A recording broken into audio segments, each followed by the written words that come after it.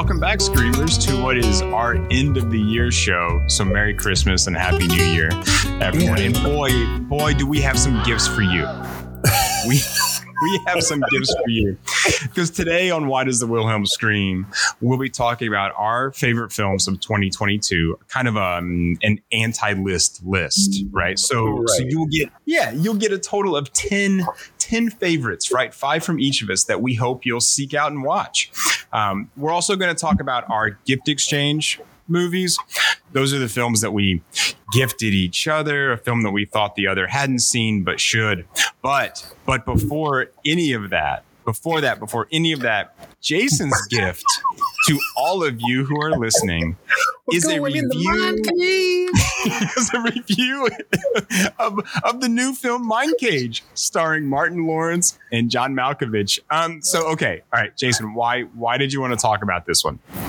I mean, whenever you get 2 huge Hollywood heavyweights, I mean, clearly James Lipton, inside the actor's studio type people together in a film like this, I think whenever you see Martin Lawrence, this is a dream pairing, right? This is the pairing that we've all been waiting to see since the first time, since we've been in short pants, right? We were, and we heard our grandfathers talk about movies. You have dream pairings, right? And Lawrence Malkovich is clearly one of those ones, I think, that people said, people talked about it and they were like, that's never going to happen. And there were movies, they were like, oh, what great, novel or what great cinematic work could we put these 2 giants together in, and you couldn't fathom it. But one, because what would the budget be, right? I mean, like what would the box office take have to be? I mean, and of course, then you're not even really worried about that because the box office will be there. You put Lawrence and Malkovich in a movie, for a fact that is, that's going to rule the box office for at least 6 months straight. People are going to see it over and over again. They're going to get tattoos. They're going to name children after it. It's going to be fucking huge. And so I couldn't believe it happened. And I couldn't believe they went straight to streaming, of course. And, maybe their stars have diminished a little bit over time. But man, I mean, I think one, and then couple all of that with them being in a movie called Mindcage. 8 characters, that's it. But it says so much and so little at the same time, which is a weird thing to have happen. But I mean, who's in the cage? Whose mind are we talking about? What is the cage? Right, exactly. I'm minding a cage. I mean, like, I don't even know. Is it a brain? Am I tending the cage? So is it a metaphor? There's so much going on, and just not even having seen the film, there's so much going on. And I think that's really kind of what drew me to it. Honestly, I think I'd heard about this a few months back. And I guess I just seen something that they were going to be in a movie together. And I thought, that's bonkers. I mean, that's crazy talk. Because is Malkovich in that point of his career, getting somewhat serious at this point? Has he been in that point of his career where he's now doing beach home or tax shelter movies at this, because I understand why Martin Lawrence is doing it, because I do think he's in beach home tax shelter movies at this point. I mean, he had the last huge pre-COVID hit, which was Bad Boys 3. But that was going to be basically, his swan song. There's not going to be a Bad Boys 4. Unless it's Bad Boys 4, we're definitely too old for this shit. That's the title of the movie. Malkovich has been in the film Ava, which was a Jessica Chastain vehicle, but also like Colin Farrell. Weirdly, a good cast. Not a great film, but yeah, Malkovich, Jessica Chastain, Common, Gina Davis, Colin Farrell. Malkovich was also in a small film called Arkansas, which wasn't. Yeah, that was that Clark terrible. That was I didn't actually see it. But. Yeah, Vince Vaughn, Liam Hemsworth. So, yeah. But I think yes, I think Malkovich really is. He was in Space Force, right? He was in that Netflix series Space Force with Steve Carell, which season 1 was actually pretty funny. I didn't make it through season 2 because it got to be pretty bad, but. and I knew that they weren't going to continue it. So what was the point of actually continue watching it? He was in White Elephant with one of those bad, like Bruce Willis later career. Yeah. So right. And so maybe he is. Maybe that's the stage that he's in where he's lost all sorts of, lost any sort of care. But I didn't think he was in the Willis and Cage period where he was just basically picking up paychecks and would do essentially anything. Now, to be fair, like I didn't know anything about the director or anything else. I just knew it was Martin Lawrence and John Malkovich, and that right there alone told me that I had to watch it. Which does seem like a draw, though. I mean, it does seem like something that I would go, you know what, I'll give that some time just to see what happens here. If this was 1995, you would really truly be interested in this because it would be some sort of weird buddy cop, like Nothing to Lose, or one of those like Tim Robbins, something along those lines of like where you throw Steve Zahn in the making. Which actually Steve Zahn didn't he do was that Blue Streak that he did with Martin Lawrence? I know Steve Zahn was in one of those. So, but yeah, this seems like a crazy, wacky pairing. Obviously, that would fit that kind of stupid movie mold that people were doing, in that time frame. Not that they're not doing it now, but yeah, no. I mean, of course, it's one, and I like to subject you to movies that I know for fucking sure you'd never. This is true. Yeah, I get this text. We have to talk about Mindcage. I'm like, fuck me. All right. Now it's every single week. It's Falling for. Although I blame you for Falling for Christmas, but Mindcage is my fault. No, that's totally my fault. Yeah, that's my revenge for Falling for Christmas. Okay. So Malkovich is in his sort of beach house kind of tax bill phase of his career, and Lindsay Lohan is in her Christmas movie phase of her career. So that seems right. I was kind of interested to see what Martin Lawrence did sort of paired next to Malkovich, but also then how big was Malkovich going to go? Because you knew he was going to go huge, like Teddy KGB huge in this film. And even that was just really kind of disappointing. Yeah. Do you want to give a rundown? You want me to give a rundown? No, you give a rundown. You do that. All right. So the plot, and I'll see how I do, because this movie, I will be totally honest. This movie lulled me to sleep. The good middle 45 minutes where I was watching, but I don't know if I was paying too close of attention to it. So our story starts off with Martin Lawrence, who's Jake Doyle. He's a police detective. A few years back, he had solved a huge serial killer case where the killer was called the Artist. I'm not going to go into too much detail about all of that because the movie and it doesn't make any sense whatsoever. Like that whole aspect of the movie, like completely baffled me. Why Malkovich is, dressed up his people, dressed up his victims. Like I know, okay. I'm jumping ahead. So we'll get into that about of the inconsistencies of the movie. So fast forward 5 years later, Malkovich, who was the Artist, is in jail. Martin Lawrence has a young, fresh out of college. I guess she just became a detective. I couldn't figure out her timeline because like she talked about how like 5 years ago she didn't know about the Artist, and when they talked about that as if it was just 5 years ago, this would have been a big huge case that everyone would have known about. This would have been something that would have made the news, that as she would have studied this in her criminology courses, they would have talked about it. Doesn't she have like a master's in psychology or something? Right. But she has no, and then she vaguely remembers. When they bring it up, she vaguely remembers. So they get assigned a case, and lo and behold, it is a copycat of the Artist. It's got to be a copycat because the Artist, John Malkovich, is in jail. Now, in the opening scenes, you see Martin Lawrence holding a lot of coffee cups. He never actually drinks coffee. He does drink a coffee actually when he gets back to the station, but he just stands there like his arm is paralyzed and just holds coffee. It cracked me up. I just was like, I put in my notes, has Martin Lawrence ever had a cup of coffee? Has he ever held a coffee cup before? Because, like, it's like when somebody is like smoking in a film and you know that they've never actually held a cigarette before. They've never smoked before. So this movie, as soon as we figure out this is a copycat, the Mary Kelly, who's played by an actress named Melissa Roxburgh, who I wrote down as Radha Mitchell, but not Radha Mitchell. And as far as the actress goes, she has Radha Mitchell's eyebrows. That's basically what she's got. So this dives headfirst into Silence of the Lambs territory. Radha Mitchell goes to the artist to help. You're just going to call her Radha Mitchell the whole time. Yes. Not Radha Mitchell goes to the artist.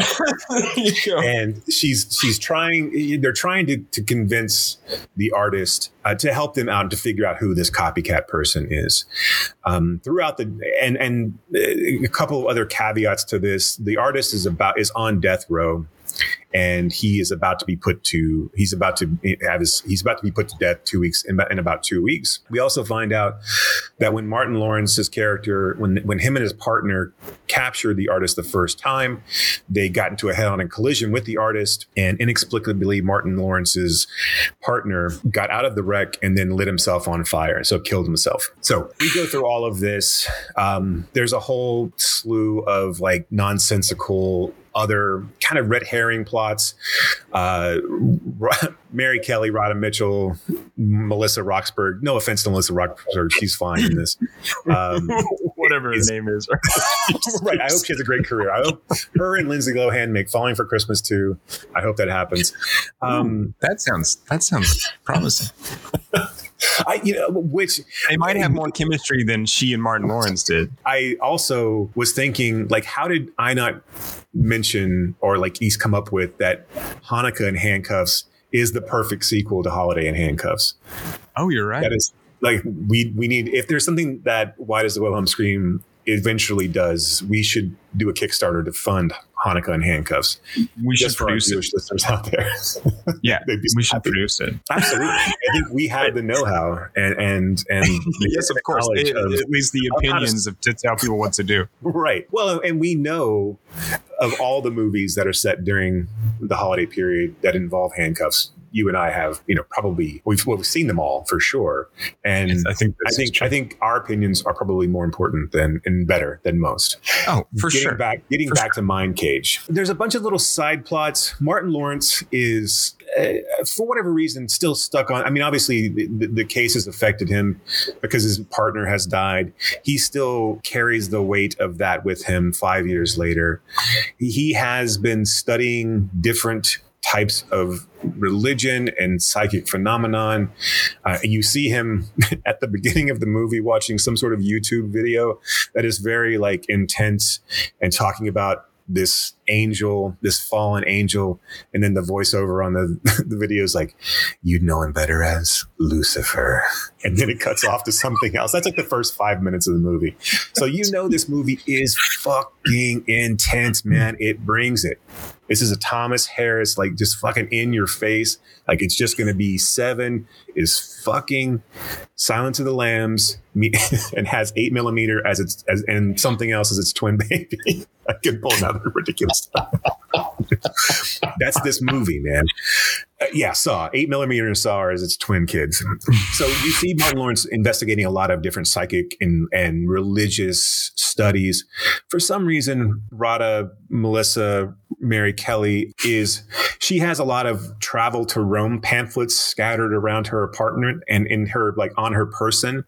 And so those come into play. Evidently, she's married to a father figure / ex-priest or ex-religious leader of her, that was in her life that helped her out. And now they're married, and it's this weird, bizarre thing. But this dives very quickly into Silence of the Lambs territory, where Detective Mary Kelly goes to the prison to see John Malkovich and to entice him to help out with the case and to figure out where this copycat murderer is happening. Now, all the while, additional murders are happening. He's targeting sex workers like the original artist did, but he also starts targeting public figures. And so he kidnaps the lieutenant governor. And in order, and basically all of that is so the copycat killer kidnaps the lieutenant governor, and all of that is in order for John Malkovich's sentence to be commuted, so he can go be in life in prison and not be on death row anymore.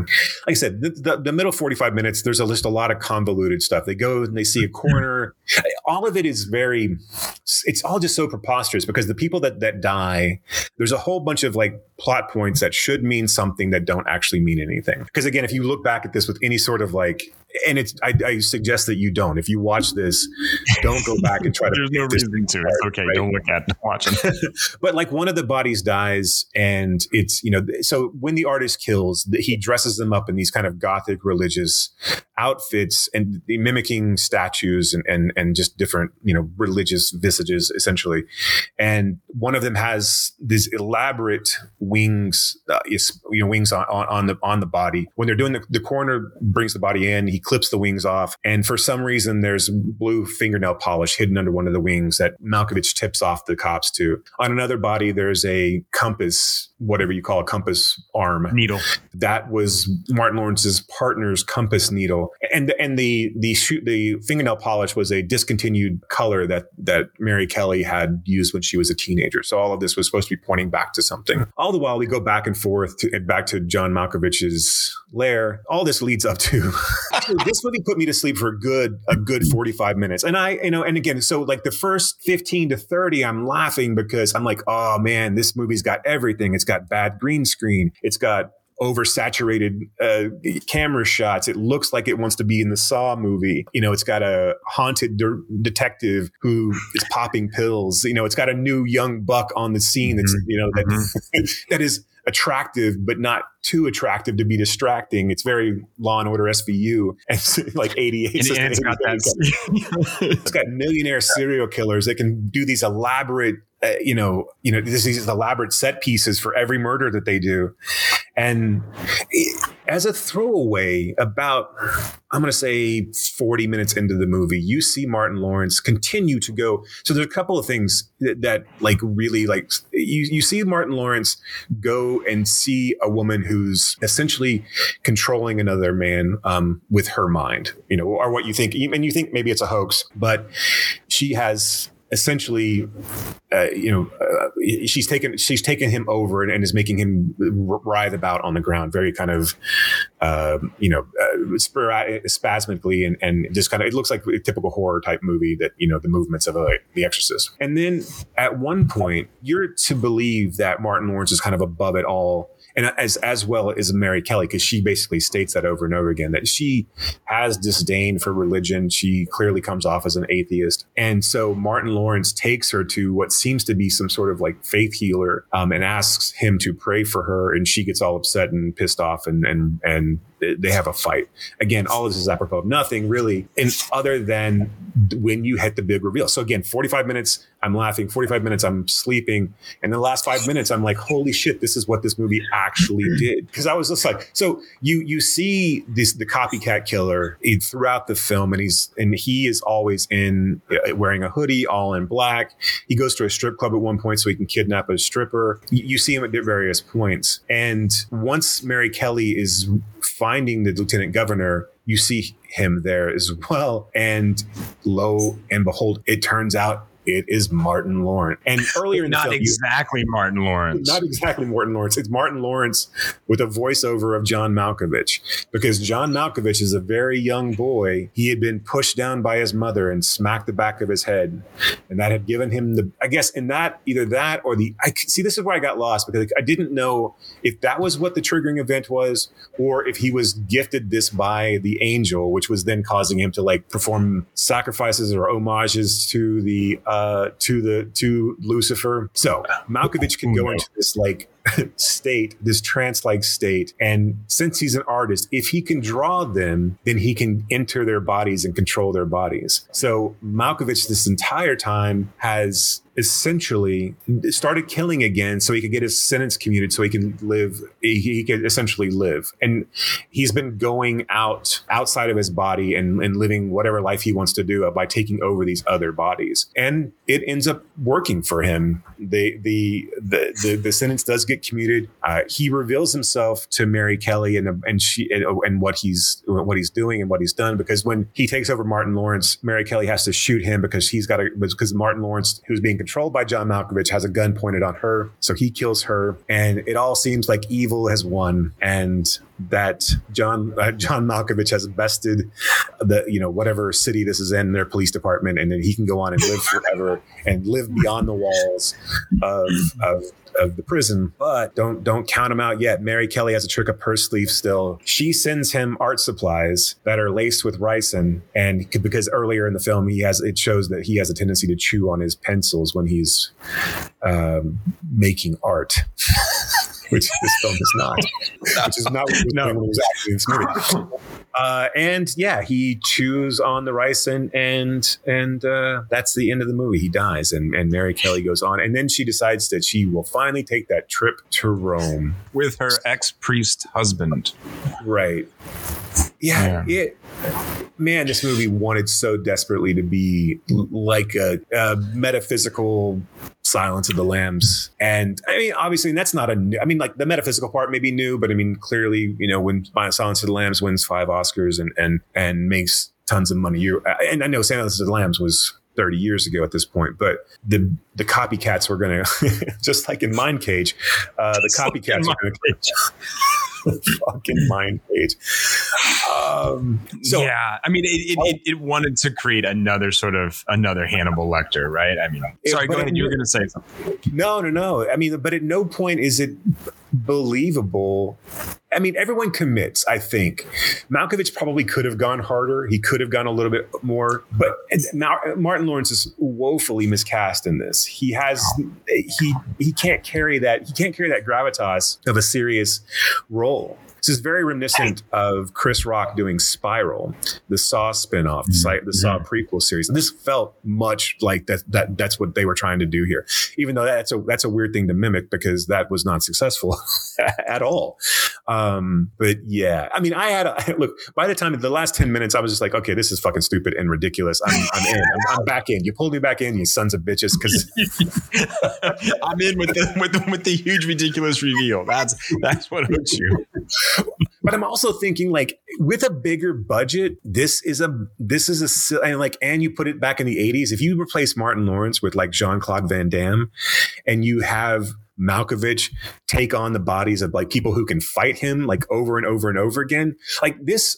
Have you ever seen Fallen with Denzel Washington? Yeah. It's similar. It's similar to that, right? I mean, in the sense where the demon can pass through bodies, and they try to poison them at the end of the movie as well. Obviously, that is a much better movie than this is. But like, this is a fun thread that you could go really big and crazy with. But obviously, they don't have the budget, and you've got Martin Lawrence, and well, they didn't have. I mean, the writing was bad. The acting wasn't great. All of the little plot points that got brought up and dropped and sort of hidden and that later you realize should have meant something were never actually given sort of time on screen or the weight on screen to actually mean anything. So it's not just, I mean, you're right. With a bigger budget, this could have been, a cooler film, but the other structural stuff would have really had to be, I mean, that's what did it for me.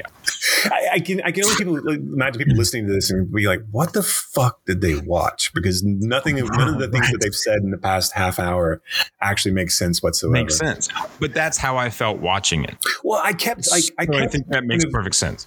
Right. I kept kind of like bouncing back occasionally to like, okay, what did I miss here? And all of it is so like nonsensical too. Like, again, I mean, there were so many things, like you said, that were thrown in that are just visual flares, that are just, they don't make any sense whatsoever. Malkovich's artistry really doesn't play into it at all, aside from the fact that he could draw. But again, why have that as a plot point? Why have this other than you need a way to kill him? But okay, you could have had, and again, you go back to Fallen, where Denzel Washington is willing to sacrifice himself and kill himself essentially to make sure that the demon no longer lives. That's a cool premise. You could have had Mary Kelly kill him in prison, like shoot him in prison. I mean, you don't need this ridiculous flair other than to give him some sort of like hyped up sense of serial killer, mysticism essentially. Right. And so all of that is like, you had budget to put together those set pieces, but really nothing came of them. And it wasn't like this movie was overly gory or there were any sort of like cool kill scenes or anything of, that nature. So it's bizarre that like almost everything that this movie does, I can see where someone was like, hey, on paper, on the back of a napkin, when you're sitting in a bar, Malkovich is a serial killer. Yeah, I've seen In the Line of Fire. That's pretty cool. Let's do that thing. And then, but that's all, I think that's all that he had. And they were like, all right, what do we have any scripts that are on the back burner that are just sitting there unproduced that we can like throw this into? Like maybe that'll work. And this idea of sort of the flair, the visual flares, that's kind of all this movie had, was trying to be clever and thinking itself more clever than it actually was by half. Oh yeah, for sure. Yeah. I did like to watch this with a group of bad cinema lovers would be fun. Obviously, just the green screen, like I said, the first half hour is really, really kind of laugh out loud funny. The green screen is ridiculously bad when they're driving, and it's the conversation between Lawrence and Kelly. It's so obvious. It's almost like Saturday Night Live level bad. That's how bad it is. Yeah. Or some of those old films from the 40s, 50s, where it's clearly, like just a video projection on the back and they're moving the steering wheel way too much for any kind of like actual driving. That's what it was like. It was so terrible. And it took itself way too seriously too. And that's the other thing that I thought about this too, is that if you have Lawrence in this, like Lawrence is not going to have a late career dramatic. He's not going to go Bill Murray. He's not. I mean, like he's not going to Robin Williams. Even give him a Wayans brother-esque but smarter parody of these films, and that could have actually worked because you've got Malkovich who can play that for humor for sure, but. Yeah, they didn't do that either. And they're just naming it Mindcage, which is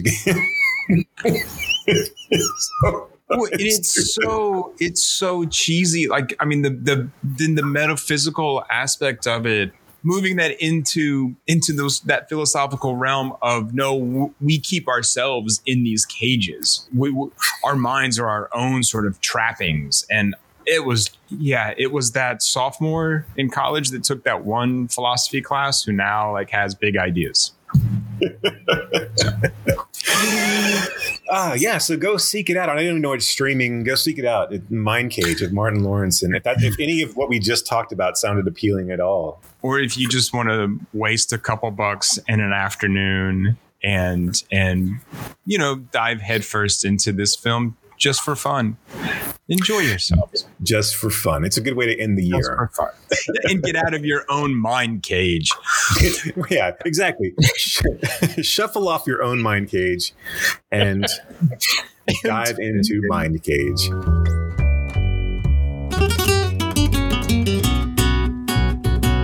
All right, should we do our 5 favorite films of the year?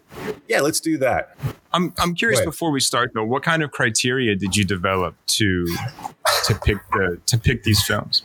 It was a 30-point analysis based on this. I have this like a vehicle inspection, right? Yes, yeah. I talk about. I looked at cinematography. I looked at the script writing. I looked at the time of day it was shot. There's a whole slew of things, and it's a very, very complex formula. But for the most part, how many points did films lose for not having Martin Lawrence in a serious dramatic role? Yeah, that's like the original sin, right? You kind of go in understanding that. I mean, basically, none of my films, unfortunately, had Martin Lawrence in them. but so they all kind of had that. They were all on that same sort of curve anyway, so it didn't really matter. But yeah, I will say that it's like one of those tests that you might take as a civil servant if you had been in the military. So you get 5 extra, 10 extra points. Yeah, if Martin Lawrence is in it, clearly it's going to take it up a notch. But I made my list before I watched Mindcage, so alas, Mindcage didn't quite make that list. Oh, it suffers from recency bias then. In all seriousness, every time I do like something like this at the end of the year, I'm always like reminded of like how much I hadn't seen. Like I get panicky like, oh shit, there's there's all kinds of good things that I've just like let slip in lieu of like putting together programming for the Real House the Real House Foundation at Home Film Fest weekly screenings and putting together the programming for the actual charity event. It's just, I end up watching so much stuff that and then I end up like forgetting, like I haven't seen Decision to Leave yet. I mean, like things like that. Not that I would have made my list necessarily, but I mean, there's just like, there's good films coming out of every year. And alas, I could have seen Decision to Leave and not Tar. I could have watched that. I could have done the other thing, but sometimes you miss. Sometimes you take 100, you miss every shot you don't take or whatever. I don't know. You don't, right. Yeah. Whatever that is. Yeah. You watch 100% of the movies you see, I think is what we were trying to get to. I was reminded of how many films that I hadn't seen this year, how many films that I could have watched up until like we're sitting down to record this, but ultimately decided that I just had better things that I wanted to use my time for. It's hard. Once it starts to feel like, and again, we watch a lot of things for the podcast. You guys are welcome. In addition to the things right, like Mindcage, in addition to the things that we're actually speaking on, so we can kind of use up anecdotes and things like that, and we're completists. But in all seriousness, my list is really what I had either the most fun watching or enjoyable watching. I didn't really go by intellectual elitism or sort of like art house flair or anything like that. I mean, like it's not. These are just films that I had that I really liked, and they're in no really particular order since I rallied against Sight and Sound last week. Correct. So I'm just going to go in with this is where I am. This is the anti-list list, right? I mean, that's what this is. This is our kind of like high fidelity top 5. I will say there's probably not a lot of surprises on my list. I'm not going to be able to pull. There's a handful of like independent. I mean, the indie films, but that I saw this year that I really liked, but none of them really made the list. Usually I try to like strive to see the underseen, but in this case, there's a handful, but not a ton that I saw. Okay. So I don't think this was a very strong year looking back for movies at all. Now there's a lot that I missed, but like overall, if I'm looking over, kind of just at 2022, the stuff that people really gravitated towards, I think was overblown a little bit. There was just a lot of mediocre, but there was good. Yeah. I mean, I'm not going to say that there wasn't, but I don't think 2022 is going to go down as the year of like, summer of 85 or 99 or, any one of those incredibly stellar years. Yeah. And I think you can kind of see that with the Globes and everything else. It's not like there's nothing. I mean, I would imagine if we look at the Oscars in February, what's going to get nominated is what we think is going to get nominated. I mean, I think Tar is probably going to be the most celebrated film of the year. And then, we'll see how that goes. But unless like Babylon knocks the socks off people, which I haven't seen yet either. And I know The Whale just got released to theaters. I haven't seen that. So I figure you'll see the standards come up, but I figure Tar, maybe The Whale, maybe Babylon will be the ones that are like, I don't see any sort of indie darlings really coming out of the woodworks to steal anything like Moonlight. No. How about you? No. What were your criteria? Okay. So my criteria, the films I put on this list were the films that made me think and feel and think about those feelings. No, that's good. That was it. That was it. I mean, I was just I didn't pay too much attention to a lot of the other, I think, critical lists, like the New York Times or Film Comment or other places. I mean, I have some of those on here, but not a lot, and didn't. Yeah, I mean, it was. These were the films that made me think and feel. And I'll tell you what. I'll start with the biggest one on my list, and that is Nope, Jordan Peele's film. I don't know that any film has made me think more than this one this year. I mean, he's really trading in so much metaphor and just metaphors on top of metaphors in this movie, and it's such a big movie. I think it rightly gets compared to Close Encounters of a Third Kind.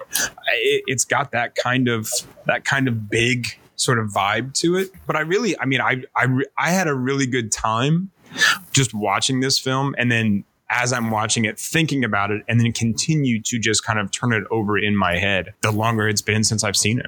I haven't watched it again, which I'm looking forward to, but still, even having just seen it once in the theaters has been enough to just kind of, again, continue to roll around some of these things that are in the movie. Yeah, I really, and Nope made my alternate list of things that if we got crossed up, then I would have added that one onto my list. I wonder if we're going to really, really appreciate what Peele is doing in his lifetime. Because again, I think he right now, as far as like your average movie goer, I think he has kind of a Shyamalan shine to him, like where he seems like he's the same sort of like not one trick pony, but he has that same sort of like thematic throughput on all of his films, right? I mean, like it's not the twist ending. That's not what I'm trying to say. But I mean, like this idea of metaphorical horror that kind of wears that metaphor on its sleeve. And I think he's bigger than that. And of course, that is very different than what Shyamalan did, or even Hitchcock did to that extent. I mean, Hitchcock was great with framing and shooting and pacing, and you know, he was a showman. What Peele is doing with the horror genre and with the sci-fi genre is one, just so shocking and surprising. Not because because again, coming from Key and Peele and coming from humor that wasn't always highbrow, and not that it had to be, it was funny, but it wasn't like, I don't think it was like transcendent humor necessarily. It wasn't, and then him coming and just bursting onto the scene with Get Out, and then Us, and then Nope. I think you've seen an audience reaction, and I guess the reason I say that is you see an audience reaction where Get Out is one of those movies that it hits people, and you can say why it was more successful. You can argue why it may have been more successful than the other ones. And, you know, is it because it stars white people, or it uses the white people as the main kind of plot line? And I'm not interested in that conversation per se, but what he's doing with his films, I think it's going to take some time to kind of like sit back and really watch his entire catalog and to see what he comes up with next. And again, he hasn't really faltered at all. There will be a time where he comes out and he's not going to make it. He said one of his films is not going to be as great. But I think you've seen like an audience reaction that's diminished film over film, because Get Out was accessible, and yes, there were themes there, and yes, it was, but they were easy to wrap your head around. They were obviously easy to point to the Easter eggs. Us is a little bit more esoteric and about what he's actually trying to say there. And then Nope is a little bit different because it's not quite horror, right? It's definitely more sci-fi. It's definitely more. Also what he's doing is providing this vision and this representation that doesn't or hasn't existed, and on the scale that he's showing it.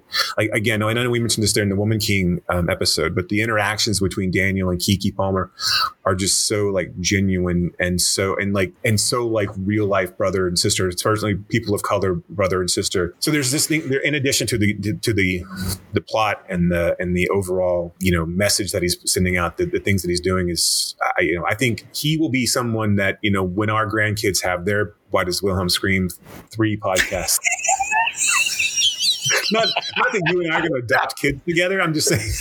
I'm not opposed to. That was a weird way to frame that. Yeah. It's a weird way to bring it up. So how exactly would that? Never mind. Look, the world's going to be. Should we start talking about names like now? Slightly more progressive. Yeah, exactly. But no, I really enjoyed it. I haven't watched it over and over again. I watched Get Out and Us quite a bit. Obviously, Us is a lot more visceral from the perspective of just pure horror. So it makes it a little bit more, again, Nope has a lot to unpack, and it's not really I think it's his most challenging film to date. And I don't think it forgives a lot, but yeah, good choice. I think that as we go through this list, you'll see kind of a common thread with some of these films, the way you mentioned Kaluuya and Palmer and their interaction. Okay, what's your first one? My first one is RRR, Rise, Roar, Revolt. Have you seen this? Have you heard about it? I haven't sat down to watch it. So I've heard about it. I've seen a bunch of stuff on it, and no, I still haven't watched it. I mean, it is an Indian film. It's a Bollywood film. It is a 3-hour film, but it's about the British occupation during India. There is a Indian policeman who works with the British.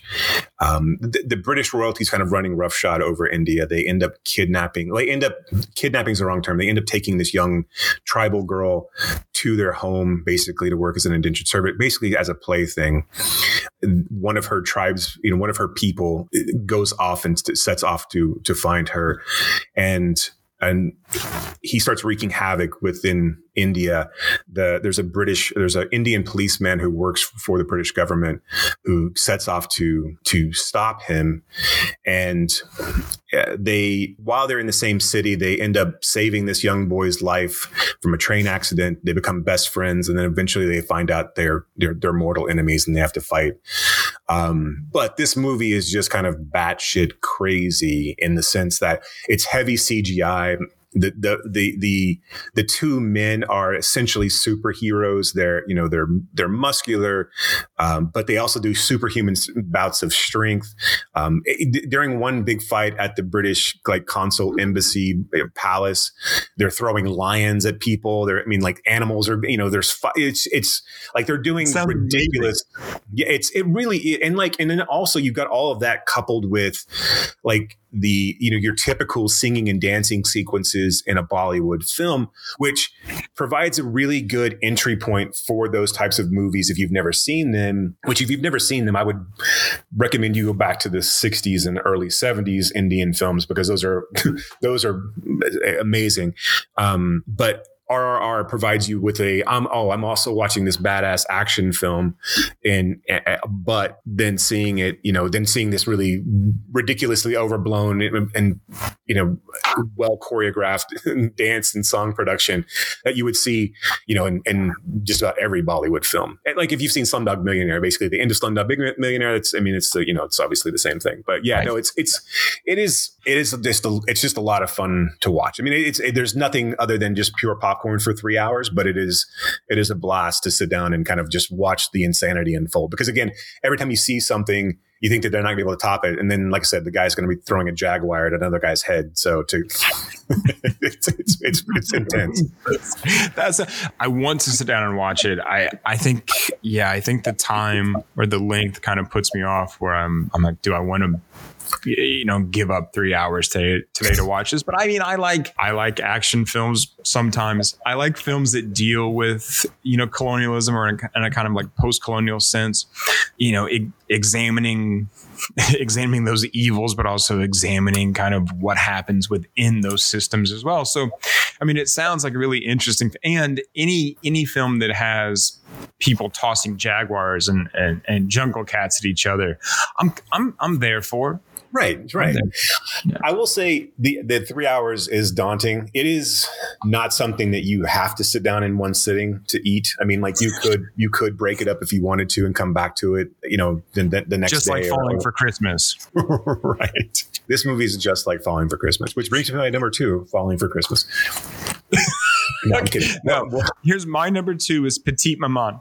Celine Sciamma's latest film, where basically a young girl, I think she's 8 years old, is mourning the loss of her maternal grandmother, and her mother is not handling it not taking it very well. And the little girl eventually runs into another little girl in the woods out behind their at their house, and it is a younger version of her mother. And they become best friends, and they build a fort out of sticks. And it's really kind of charming and whimsical. And, this question of who were our parents? How do we see them? What is that relationship about? It's nice. It's an intimate, kind of delicate film, and it takes a look at the world, the adult world, through kind of, the eyes of a curious child. And so I really have you had a chance to see that one? Have you? I have not yet. No, it's on my list, but I have not seen it yet. Yeah. It sounds I will sit down and watch any Celine Sciamma film I'm going to watch. I mean, it's different from her other films in that it doesn't have the heaviness or some of the seriousness that the themes of gender or even like queer identity, carry in some of those earlier films. But this is still just as serious, I think, in a different way. Yeah, no, sounds awesome. Right. I mean, I don't mean that. That sounds like when I say that, it sounds like I'm being facetious. But no, it's been on my list for a while. I've wanted to check it out. I just haven't. I was too busy. I couldn't. I was still watching RRR when I. Yeah, you're still watching because this is a short one. I forget how long this is, but I think it's like around 80 minutes or something. So it's not very long. It's sort of like the anti-RRR. Right. It's like eating broccoli. You actually get time back in your life if you watch Petit Maman. My next one is I'm going to go with Everything Everywhere All at Once. I know this is probably going to be a lot of top 10 list ones, but I like the Daniels film. I like Swiss Army Man a lot. I like, and so obviously I haven't seen it. It's about a woman who's put upon. She's got a lot of things, bad stuff going on in her life. I mean, bad stuff going on. And she's coming on middle age, and her husband's not who she thought he should be. She's not who she thought she should be. Her daughter's kind of, and she stumbles upon, a multi-dimensional multiverse of herself, and realizes that across the multiverse that she's a badass. She's all kinds of different things, and that even to the point where she's got hot dog fingers, and she's bisexual, or she's a rock. And this may be the easiest choice on my list from a perspective of like, this is going to make other top 10 lists and things like that. I think there's one other one on here that is as well. But this was so much like, in a time where like this would have been a movie, I guess, in a non-COVID time, I think would have gotten kind of swept under the radar. I don't know if this, I know A24 would have still put it out. I think people would have really enjoyed it. I don't think it would have, if it hadn't have had the ability to kind of sit in theaters for a while and come out the same time around, like as Shang-Chi and like before Top Gun Maverick. And it had a little bit of time to build some legs and some word of mouth to it. And it was able to actually sit in theaters. I think that helped it out quite a bit, but it's obviously, having Ke Huy Quan come back, and just kind of and I apologize if I'm saying his name wrong. His resurrect his acting career and finally get a call, and him, obviously there's a lot of good story and good feeling around that movie, but it was just, to me, it was really inventive. It was really well done. It wore its heart on its sleeve. It paid great tribute to its actors that were in it. Jamie Lee Curtis is great. Michelle Yeoh is great. James Hong is great. So, it was just a lot of fun. And I felt just one of those movies that when it was over, I was really, really giddy about having seen it. So. Oh, yeah. Yeah. This is a fantastic film. I think I put this on my alternate list in case we had like crossovers, but Michelle Yeoh is so good in this. And she just shows this film lets her do everything she's good at. Even if she hasn't been able to do those in other films, but it just lets her do everything. And she is so great at all of it. I don't think no one else could have played that role. And maybe I'm saying that because now she's kind of embodied that, but I don't think it works with with anyone else. Yeah, and they dance the line of like, obviously, hot dog fingers and turning into a rock, or and fighting with butt plugs and dildos, and like, it's just, I mean, but I think, but they were able to make a movie about a farting Daniel Radcliffe being a heartfelt, beautiful, movie about mental health, and so to be, those guys again, you sit back and you think who really are like the potential greats of your era, and I mean I know that there's both Peele and the Daniels are still a few films in, but it's exciting to see what those guys will come up with next for sure. Yeah, and I think these guys, I think the Daniels really lean into that sense of I guess absurdism or surrealism or ridiculousness. Right. I mean, they just really own it. And so I think it works because of that. Right. I mean, I think, like you said, the hot dog fingers or the farting Daniel Radcliffe, because they own it, because they take it seriously without it being heavy. Right. I mean, it's not like they assign. Yeah, it's a really fine line of the comedy. I mean, to step on you there, but it's a really fine line of the comedy that they're playing, because they don't ever play it. They play it. I don't know. It just seems like they're playing it to the right degree on everything that they try. And yes, I do think you're sitting there in the theater thinking that, oh man, okay, hot dog fingers and mustard coming out. That's ridiculous, but you're still willing to buy it. And because I guess their actors trust in them. Again, if you're watching a farting Daniel Radcliffe and a Paul Dano riding him across the ocean, that's a triumphant scene in that. And I know we're not talking about Swiss Army Man, but the way that they're able to skirt that line of never like losing you in the moments where you, in a less steady hand, you definitely would be lost. You would have found yourself outside of the movie. They're able to skirt that line somehow, and it's impressive. Good pick. Okay. My next one is Joanna Hogg's latest, Eternal Daughter, with Tilda Swinton. Tilda Swinton playing two roles. This is speaking of year for Swinton. Like Swinton was in everything this year. People are finally starting to see her worth. Jason. It's nice. It's nice to see she's getting some recognition. She's finally getting recognition. The Eternal Daughter is kind of in the Souvenir universe, where Tilda Swinton plays a filmmaker named Julie. Maybe not the same Julie from the Souvenir, but still same job, same name. Right. And Tilda Swinton also plays Julie's mother in this film, as she does in the Souvenir film. So yeah. Anyway, they go to spend the mother's birthday at a small castle in Wales.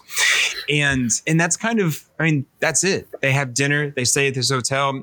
This is a film that examines really, I think, two things: parent-child relationships, how perhaps we become a version of our parents, whether we mean to or not, how we start to see similar qualities in each other, how we start to understand each other in ways that weren't possible at earlier ages. Then how we sort of miss these loved ones once they're gone, how we mourn them, what we remember, what we regret. The film also raises the question of who has the right to tell someone else's story for art's sake, right? Who has the right to make art out of someone else's life? I would say everyone does, but that's just me. It's a kind of ghost story. She is really playing with like the haunted house tropes and the ghost story tropes. And you kind of, and I'm not going to give anything away with this film, but you sort of, what's coming. And even though you know what's coming, it's still effective and it's still moving, and you still sort of, fight back a little bit of the tears. I think this was a COVID production as well. And you can tell because there's like 4 people total, I think in this right. movie, and a dog, but it's good. And a lot of the same Joanna Hogg kind of, calling cards, the way she frames these shots, her use of kind of muted colors, playing with the landscape as well. It's great. All of these films so far have a kind of familial relationship, right, baked into the plot. That's not going to go away. Spoiler alert for the rest of the films. All right. And you can read more about that at sometimesbrockgetsad.com. It is Christmas time.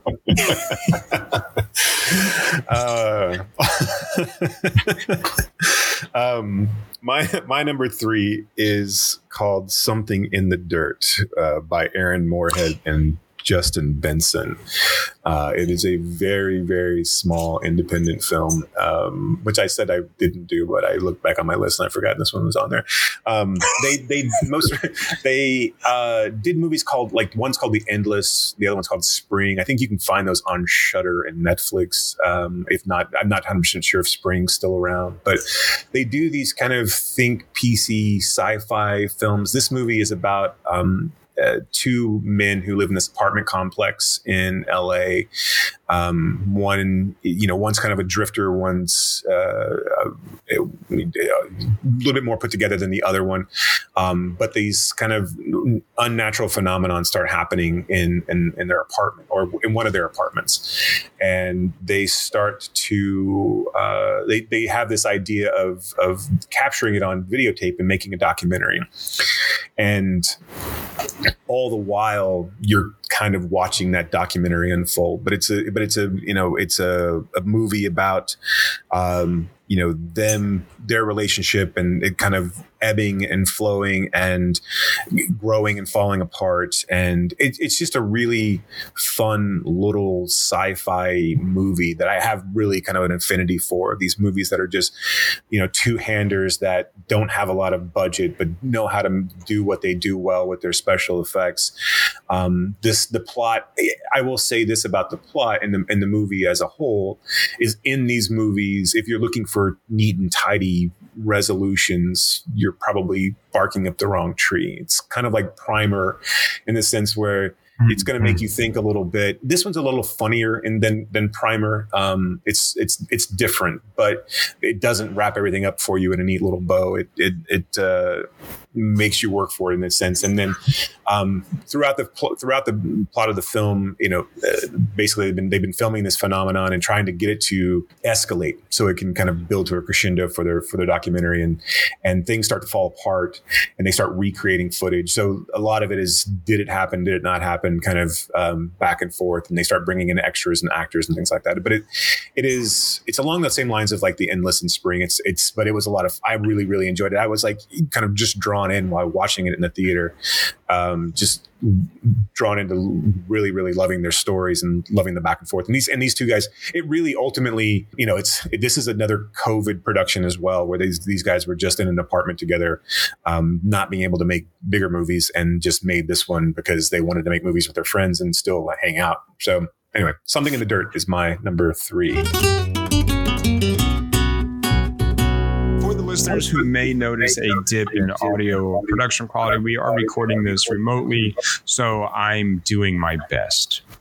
Right. We sincerely apologize, but, obviously, probably the less you can hear us is honestly better for everyone involved. So, yeah. And let's be honest, you're not paying for this.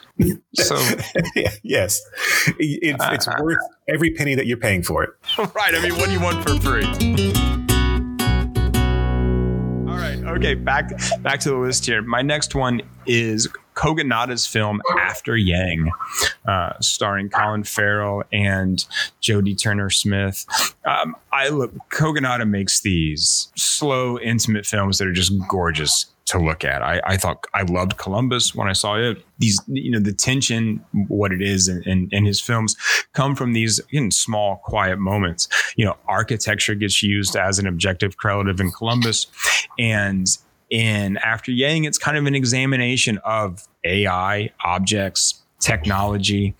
At the center is a kind of examination of panpsychism, looking at, do these things that we use every day, do they have feelings? I mean, that's a little kind of wishy-washy way to put it. It's much more kind of in depth than that. But I really like the questions that it kind of raises of how we use the technology we use every day, and what counts as technology, and where is technology going.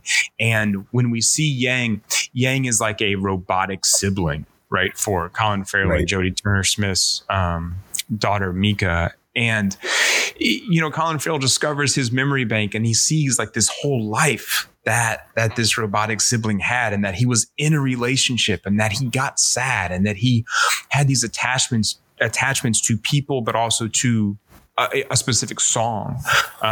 It's really moving and beautiful, and I really like Kogonada's work, starting even with his, video essays examining film. So speaking of another person who's having quite the year, I think if Farrell doesn't walk away with an Oscar this year for one of these roles, the other being The Banshees of Inisherin, I don't know what we're doing. Yeah, right. I mean, and Banshees didn't make my list. I really, really liked that movie, and I think Farrell was phenomenal in both of these.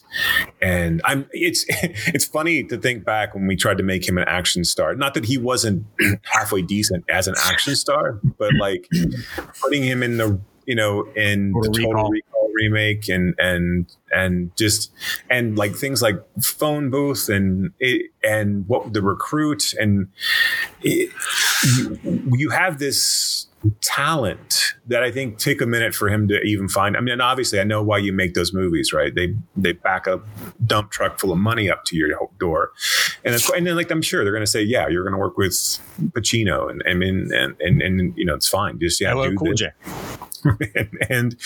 and again, like another monster pairing that we've all been waiting for is Al Pacino and LL Cool J together. I do think Colin Farrell was under some of the influence of cocaine in making some of those movies as well. True. I do recall that being a factor. But I mean, like I watched him in Banshees and was just blown away by like how beautiful that role really was. And how beautiful he is in it, and the same with After Yang. These, like, if anyone's having like really breakout years that we should pay attention to, obviously it's Lydia from Tar. I mean, we need to be careful with her. We definitely need to be careful with her because she can get out of control. But then it's also Colin Farrell. So well done. Are we ready for my number 4? We are. All right, my number 4 is Marcel the Shell with Shoes On. And again, this may be kind of obviously there's something about Jenny Slate in that voice, which is just kind of like heartwarming anyway. But I had been a fan of the shorts when they first came out. I think had this been a Disney movie, this to me should have been in a year that was actually had quite a few decent and I shouldn't say decent. I had some really, really good family movies come out. I think Encanto was really good. I think Turning Red was really good. The Sea Beast on Netflix was actually really good as well. But this one stood out to me as just, and I saw this in a theater full of people right as it was coming out in the Oak Cliff Film Festival. And it really, this was a movie that needed to be seen, I think, with a group of people kind of crying and kind of feeling the emotional, and the comedy of this movie is, and they did such a really good job, not only with the special effects and how it was, how it was all filmed and played out and the structure in which it was played out, but just staying true to that kind of innocent wonder and really the beauty. The one complaint, is it gets a little too, I guess, meta in a way where it's just, where everyone's looking for Marcel's family. If it had stayed kind of insular, it may have been a little bit better. I mean, like it would have been more of an emotional punch, but ultimately I really, really had a lot of fun with it. And I think, like I said, if this had been a Disney production rather than a 24 production, which this would have made money hand over fist. And we'd be looking at Marcel lunchboxes and people with Marcel, hoodies and Marcel dolls, and they would have marketed the shit out of this. I mean, that probably would have detracted from it, to be quite honest. But this movie deserved to be $100 million film that people go back to and talk about and revisit with their grandparents and their family members. Again, talking about, and I know it's not an art. I mean, I guess you could say it's kind of an art house film, but I mean, for you're wanting to make, one of these movies that can reach an audience of kids that's not so heavy handed, and not heavy handed is the wrong term, but not so heavy and not encapsulated in an art house shell, if you will. The perfect one for this, right? I mean, and again, I know you have the same themes in a lot of kids' movies, but I mean, this one where it seems more real, obviously, because there's a realness to the character. I mean, there's a tactile realness to the character. And I mean, I know he's not real, but I don't hope I'm not spoiling anything for anybody out there, that a mollusk can actually talk. And again, I'm just drawn in. I love, like, there's ads on, hell, even ads on YouTube. I think there's A24 ads on YouTube that's selling the Marcel figurine, and it's still cute. I don't know. It gets to me. I like it. Yeah, I was a big fan of this film. I was a big fan of the YouTube shorts when they first came out. I think the one thing, I mean, look, Brock might get sad sometimes, but I don't cry very often. So everyone around me, when I saw it in the theater too, everyone around me was crying as well. I think the one thing, not to talk bad about Marcel the Shell, the one thing that maybe was a detractor for me was I thought it was a little too sentimental. The sentimentality was a little too much, but I think that's an after effect of making those YouTube shorts into a narrative feature length film. Right. I loved it too. I'm surprised that it hasn't continued to get bigger and bigger, but I think Jimmy Swift is great as well. To me, it's pretty inexplicable, honestly. I mean, for especially as you like, and not that I'm championing this mindset, but as you get people who are having Disney backlash for whatever, this is a movie that really speaks to everyone. It speaks to family. I mean, it's weird to me that it's not more beloved. I'm not sure why it didn't strike a chord the way that I thought it would, for whatever reason. I mean, like, again, because there's no message here that people, unless you're just anti-mollusk or you're just or anthropomorphized shells. Anti-family. Right. Or unless you're anti-family, which, I mean, it could be the case. I don't know. But it seems to me that this could have been bigger, and for whatever reason, it's not. Okay. So speaking of being anti-family, my last film on this list is After Sun. And I know we've talked about this before. And obviously you see the theme in all of these films that I didn't realize until I put them together. But there's all this like child-parent relationship, themes, how we relate to our parents, how we relate to our kids, how we relate to our siblings. But this film about a father and daughter vacation, a film about grief, a film about loss, a film about how we remember those that are gone, how our memories and experience kind of intersect and fade into one another. I just find this film to be really, really fresh in its attempt to create kind of its own cinematic language. The way it plays with time, the way it frames Callum as Sophie remembers him, how it leaves out some of what she doesn't know for sure, and how it kind of fills in some of the other things as well.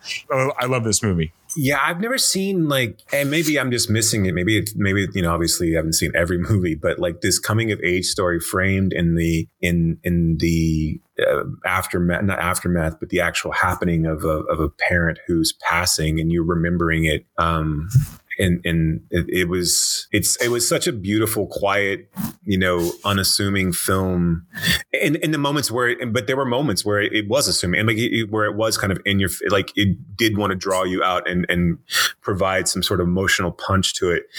But I like I said, I know we talked about it again, like you said, we talked about it, but some of how it was framed, it was such a confident first film. And I know that she's done shorts, and this is not like it's the first time that she's ever stepped behind a camera, but to pull off the things that she pulled off and to show this and to have two people, one very young person pull off this type of role, which requires so much of her, is just really, really impressive. Yeah, I was really taken aback after we watched it, because it really was great. Yeah, and I think, like you said, even though this isn't the first time she stepped behind the camera, she does it with so much confidence. I mean, she really goes for it, and this makes it sound like it's showy, and it's not showy. Some of the devices that she uses, some of the way that she shows or that she frames these characters is just, it's so slick and it's so smart. And I was rewatching it, and I had forgotten that there's one scene that starts being filmed through a camcorder, and the camcorder gets turned off. And then we watch the rest of the scene through the reflection on a TV screen, but then also on the mirror behind the TV screen.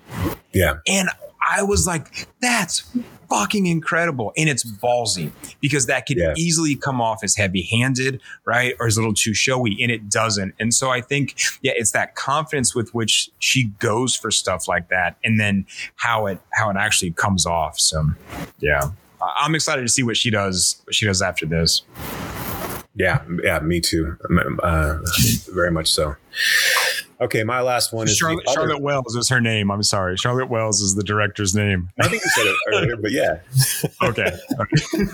My last one is the other film that you and I saw in theaters this year together, which I guess we saw 3, because we saw Crimes of the Future. And then we saw other things. We saw Glass. I don't know. I'm saying why I'm characterizing. Maybe it was just you and me. God, wow. When our grandkids talk about this story, they're going to be very confused about what actually transpired. Remember when the grandpas went to go see movies? That's how they first met. I'm just thinking of like a sitcom premise of my two podcasting grandfathers. They're not really grandfathers. The grandkids aren't really related, but still. It's a really convoluted theme song that explains the premise of the show. The theme song is like the entire length of the episode. That's just all it is. Right. Once a week you get the theme song that explains the relationship, and like that's it, because it's so convoluted you forget each week, and then you have to be reminded. Wait a minute, what are we doing here? Yeah, what's happening? Right. They're grandkids, but not really, and the grandparents aren't. So my number 5 is Neptune Frost. Yeah. From a movie perspective, that I'm still like not 100% sure of what I watched. We talked about this in the Woman King episode as well, but this is kind of an Afro-futuristic, techno sci-fi musical. And it is confounding. It is really, I don't know. It's beautiful. It's it's progressive, but it also is infuriating at times. I mean, the movie literally says about 15 minutes in, "What the fuck is going on?" Essentially, do you know what's going on? And the answer is a resounding no, but it's so captivating. It's so captivating. It's so enthralling that I mixed those two words together when I said them previously. That's how good it is. No, it's just so.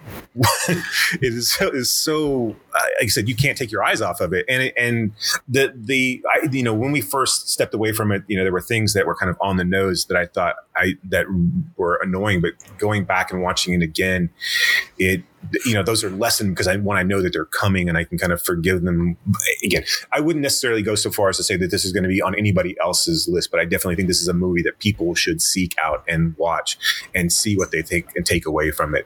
It is because again, it's one of those films. It's very rare to say that you will not ever, but you will not see another film like this year. It is so different. It is so again. confident what it's trying to say. And it's, like I said, it's set in a universe that no other film is going to be set in. That these types of movies are the ones, again, you want a back pocket movie, the one that you can pick out and say, hey, throw this on the table and let's all watch this together. You should go watch this and tell me what you think about it. Neptune Frost is absolutely it. And it's, and not to the point of like, it has to be like this gimmick, but it's like I said, it was a revelation, and I'm glad we kind of stumbled on it while we were trying to go see Cronenberg's latest. Yeah, I think it's absolutely fantastic. And I tend to agree with you in parts where it's not always successful, but even those moments are worth watching and worth seeing what the filmmakers are doing. I mean, it's really a kind of performance piece more than it is a film. And so I think for that reason, I think much more willing to sort of let a lot of things go, or let a lot of things that I think we would hold other films, hold their feet to the fire or whatever, to kind of forgive those and let them go. I think it's fantastic. It was going to be on my list, but because I brought it up during the Woman King episode, I left it off and sort of figured I thought one of us would put it on there because it really is just such a unique experience to watch that. It's streaming on the Criterion channel. If you have that, I think you can rent it. I need to watch it again then. I didn't know it was on there yet. So yeah. That was, and I hope they release that as a Criterion Blu-ray. That would be a really, really fun one to have. And just to kind of dig in the special features. Absolutely. That's the type of film that Criterion could pump up, right? And bring light to, with a really, really special release. I think that'd be great. Yeah. What were your alternative selections? We don't have to talk about them. We can just kind of rattle them off. Sure. So let me find them here. So what I put under like honorable mention, I had Decision to Leave. I had The Worst Person in the World, The Woman King, Men, and Crimes of the Future. Nice. You liked Crimes of the Future better than I did.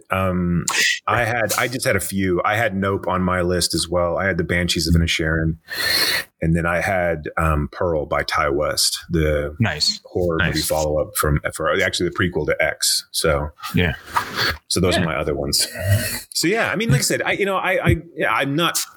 I think there are gems to be found. I think it's still weird to me that like Glass Onion and. I mean, I understand why Tar is being touted. I get that. I mean, look, we're naysayers at heart anyway. I mean, that's fine.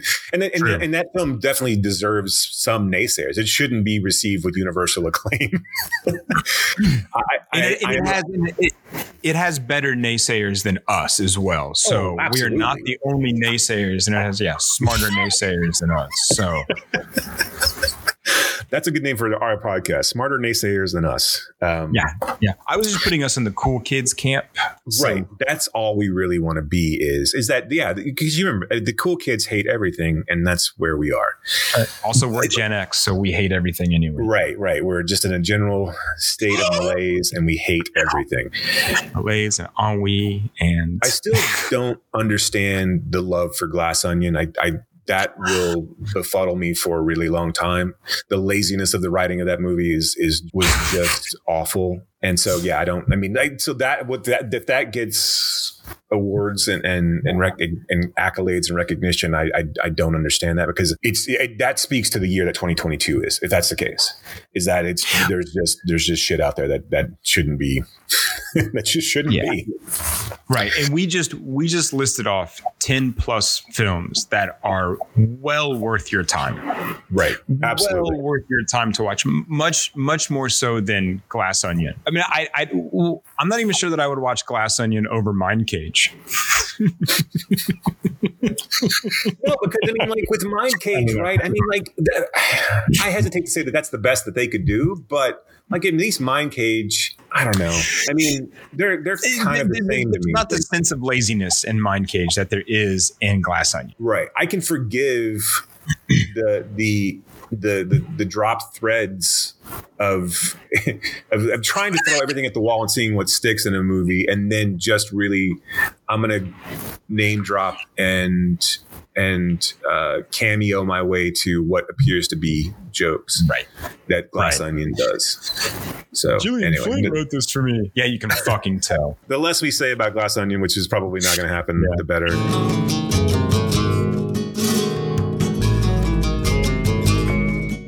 So let's get into because I'm really, really excited to talk about both of these films. Yeah, me too.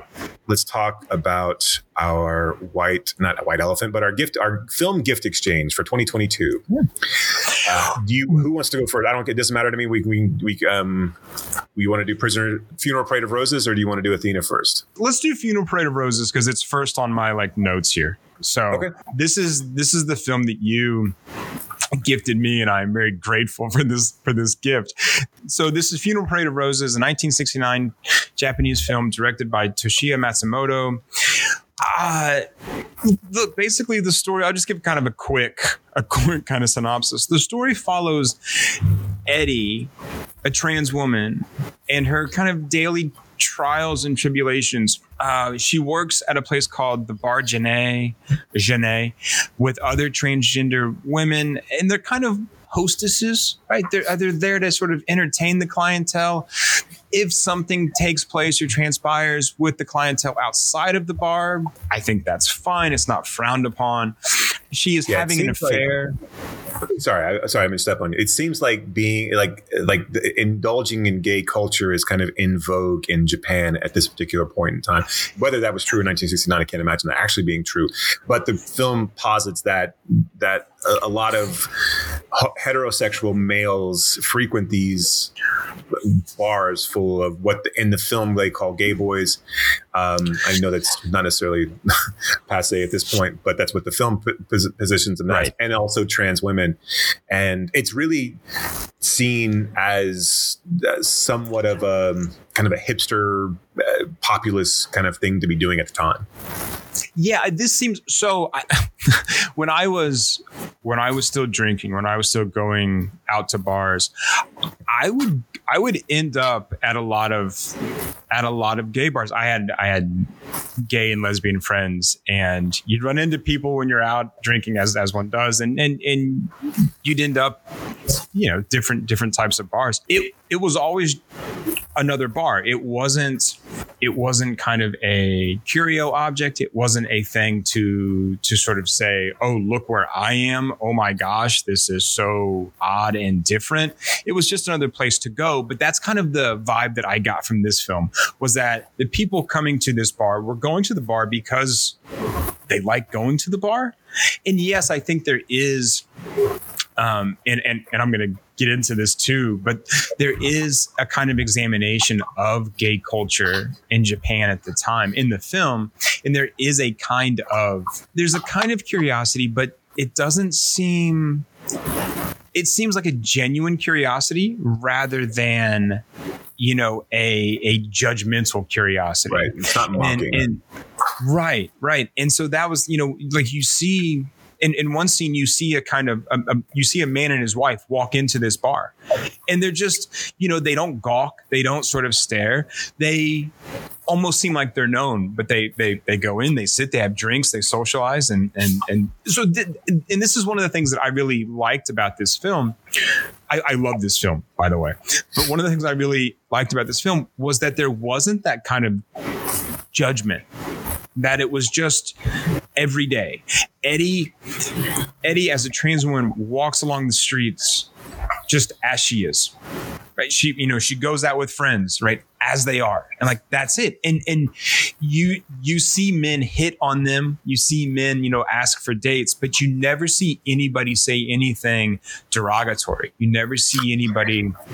The only time that you do, and it's presented, in a sense of empowerment for Eddie and his crew, or her crew, excuse me, was when the women call them fags, and then and again that's and she's and get into a cat fight with them, and because what you're supposed to take away from that, obviously, is that Eddie and her crew are more women than they're more attractive, or they're taking over the spot of what the Japanese women who are born biologically women are, and so there is a a competitiveness and obviously a jealousy there from what Eddie is able to accomplish.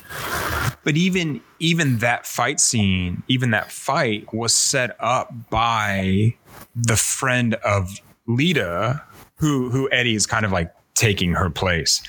Right. So that was even kind of like an arranged, violent confrontation. And so I love the three cis women who fight Eddie and her friends. I love their little kind of like, I don't know, gang sign or like kind of, gang stacking that they do before they fight. It's just this choreographed kind of movement of them showing how tough they are. It was okay. So Eddie, I just kind of like mentioned, Eddie's having an affair with Gonda, who owns the bar. Gonda's in a relationship with Lita, who's sort of like the head girl, right? The head mistress at the bar. Yeah, it's like it's kind of La Cage Falls, right? I mean, there's a act that goes on during, and so basically Eddie is trying to position for being the lead of whatever this establishment is, and to be the kind of the lead show person, the people, the main draw of the establishment. So this film bounces around timeline wise a lot. And so, but we see at a certain point in the film that when Eddie was a child, as a young boy, she was abused by her father. And then the father then abandons Eddie and her mother. At one point, Eddie tells her mother that, look, Mom, Dad's gone, but at least you still have me. And the mom laughs. Right, laughs at the young boy Eddie. Later on, she watches her mother with another man, and she comes in and stabs and kills both of them. As an adult, we see Eddie and Gonda leave an apartment. We see Eddie see Lita, who sees them kind of, after their tryst. This kind of sets off a sort of panic attack in Eddie. And she's walking along the street. She kind of encounters a protest. She stumbles into an art exhibition that is all about masks. And there is a voiceover within the exhibition talking about how people wear 2-3 masks to hide from loneliness, right? To present something else to other people so that they're not alone, so that they can be, I think, accepted. I mean, and this is clearly sort of a bigger metaphor in the film as well. She also runs into her friend Guevara, who looks like Che Guevara, right. Except his beard is glued on, which is a great touch. But he's an underground filmmaker, again, part of this artistic community that Eddie is also part of. And so, he finds her and sort of helps her, through the rest of the day, I think, as it goes on. And so this is the other thing about this film. We are actually watching like 3 films. Yeah. So we see, the film that we're watching, Funeral Parade of Roses, we're watching that film that stars Eddie doing all these things. We also have these kind of intercuts of a documentary that's being made about what they call gay boy culture, but which also seems to be a documentary about the film that we're watching. Right? Right. Yeah. Right. And then we see Guevara's film, who he's making kind of like, an experimental film sort of about the same thing. Right. And so there's all that stuff going on, which is great. It's kind of all like cut between. And again, this film just, it bounces around everywhere. And it reminds me of what Godard said, that a story needs to have a beginning, middle, and end, just not necessarily in that order. That's very, I think, one way to watch this. So, I mean, kind of back to this idea of a plot.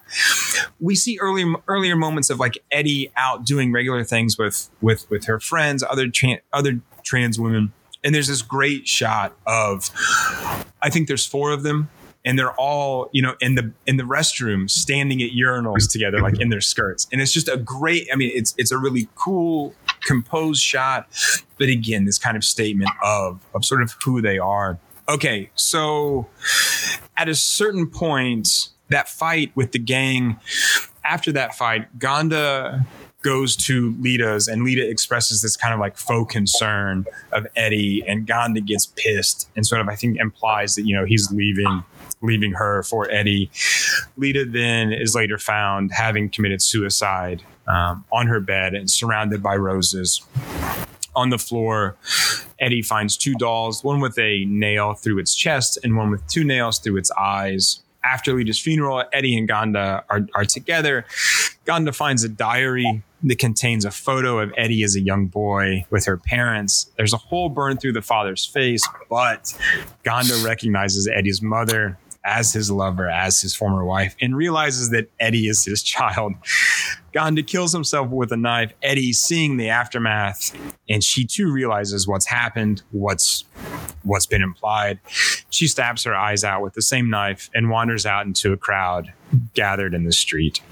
I mean, the base for this film, the very base is Oedipus. Oedipus, right? Yeah. But again, that narrative has been queered, and right. We've talked about this before. But the Oedipus narrative is queered in this instance, and she kills her mother and sleeps with her father in a different way. I absolutely love this movie. Yeah, it's shot in this like really gorgeous, contrasty black and white as well. Yeah, and it does all of these, all of the filmmaking styles that you see in the variety of films that are in the movie.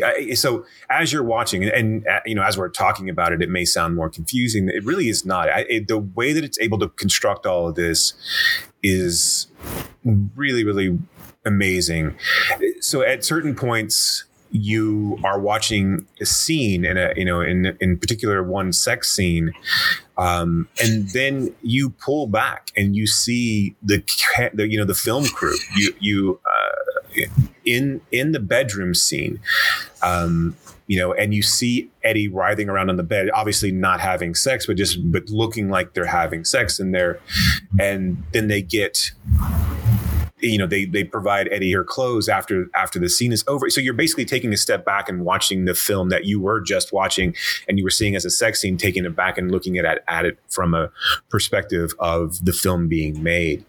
There's all these other devices that they use. He speeds up the camera for comedic effect. And one of the through lines in this movie is that there's this drug epidemic happening in Japan, and there's drug trade going on with Ganda as well, and he's hiding drugs in vases and hiding them from the cops.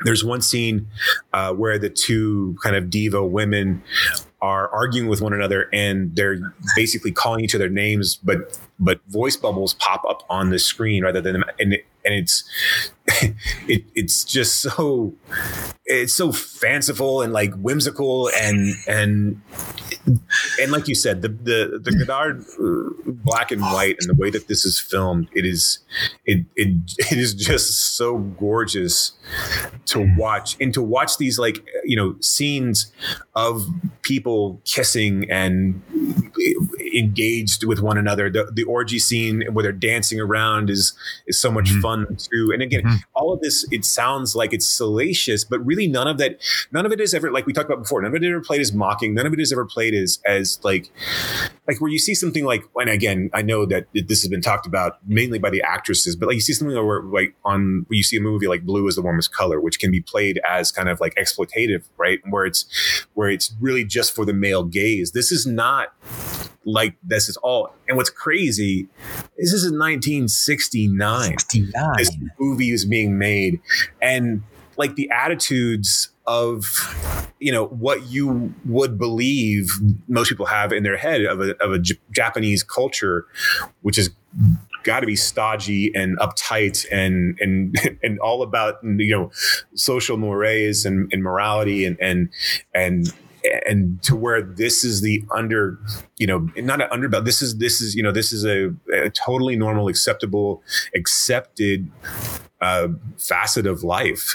I think it's really too also the way that this is shot, and seeing Japan, 1960s Japan, is really, really beautiful as well. It's just great to see those city streets, just like watching a good art film when you're watching them, roll down the streets in Paris. It's the exact same thing, but this is just set in Japan.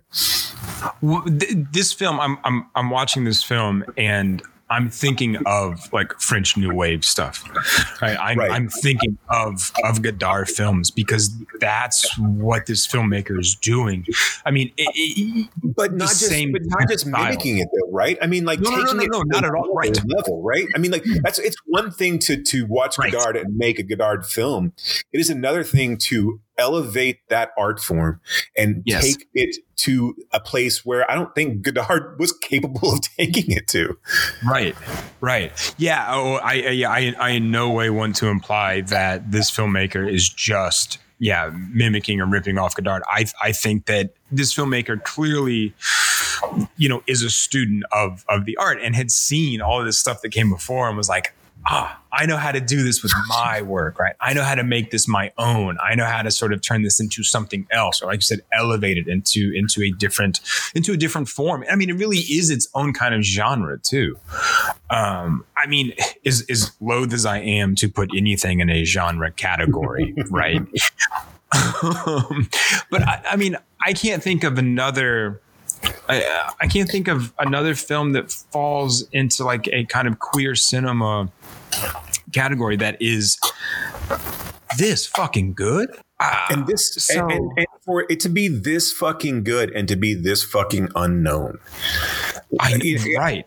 Which you could write entire classes about this film. I mean, like I don't think it'll ever happen, but I would love to show this at the Fort Worth Film Club. I would love to see this with an audience and have them blown away by it and to talk about it afterwards.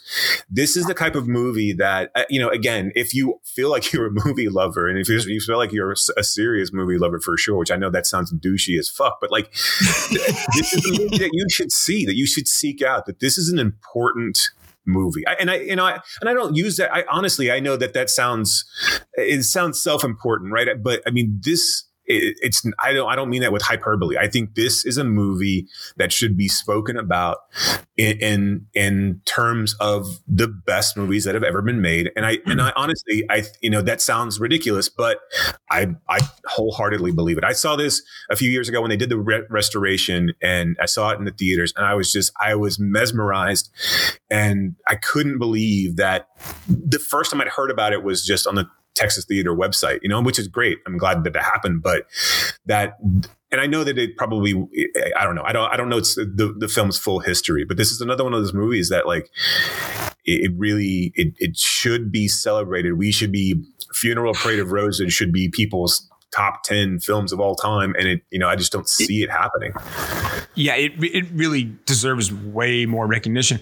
And I think if nothing else for the way we just put it in conversation with these other well-known artists and films.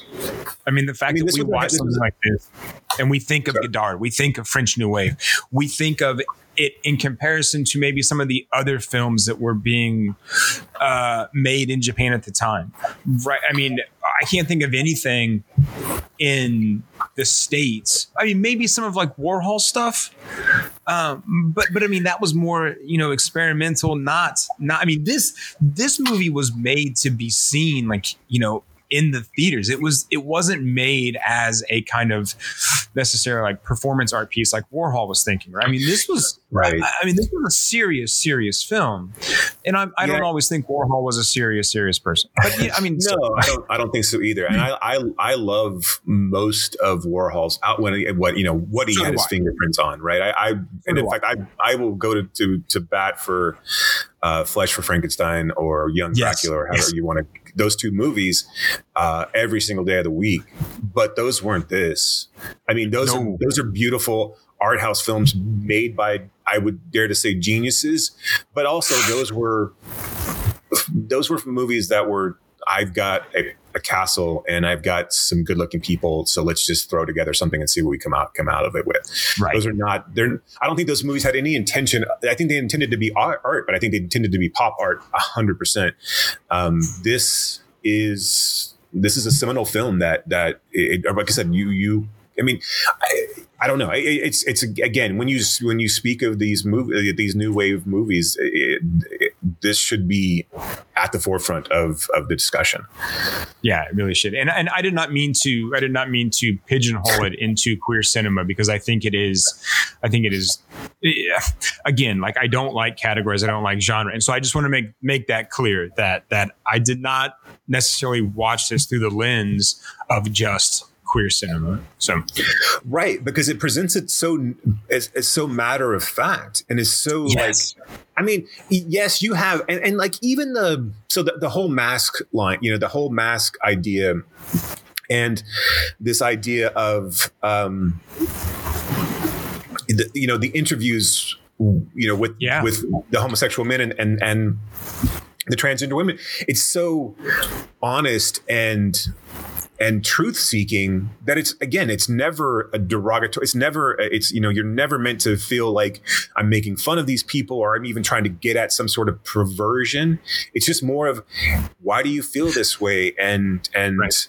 Do you feel different? And can you truly explain, why you feel this way? And do you think you're going to do it forever? And again, I know that those questions now can sound dismissive, but the way that they're presented in the film, it's not that. It really is coming from a place of trying to find understanding and genuine curiosity and interest in that person, rather than just being a curio to figuring some, as some sort of freak show or what have you. I mean, like, just trying to put some people into a bucket, of curiosity. Yeah. I love the interviews are so great, because they are open-ended questions. They're not questions where the interviewer is trying to get the interviewee, the subject, to sort of frame the responses in a certain way. It's just, why do you do this? Well, and some have different answers, and some say, I don't know, it just feels right. Are you going to do it forever? I don't know, but I'm going to do it today and tomorrow. So, but that's great. And I think the masks, that is so clearly pointed at the kind of, cis straight community, rather than like the trans community too. It's saying like no, these are the people wearing masks. Just because Eddie is wearing a wig and makeup, Eddie is not wearing a mask, right? Eddie is sort of showing herself as she wants to be seen. Well, and furthering on that point, right, where they break it down, where like you are interviewing PETA, who's playing Eddie, and talking about how they're the same. Like, I mean, so you're interviewing the actor who's playing Eddie and figuring out where, and I apologize, I don't know how PETA actually, identified. So if I'm getting that wrong, I apologize.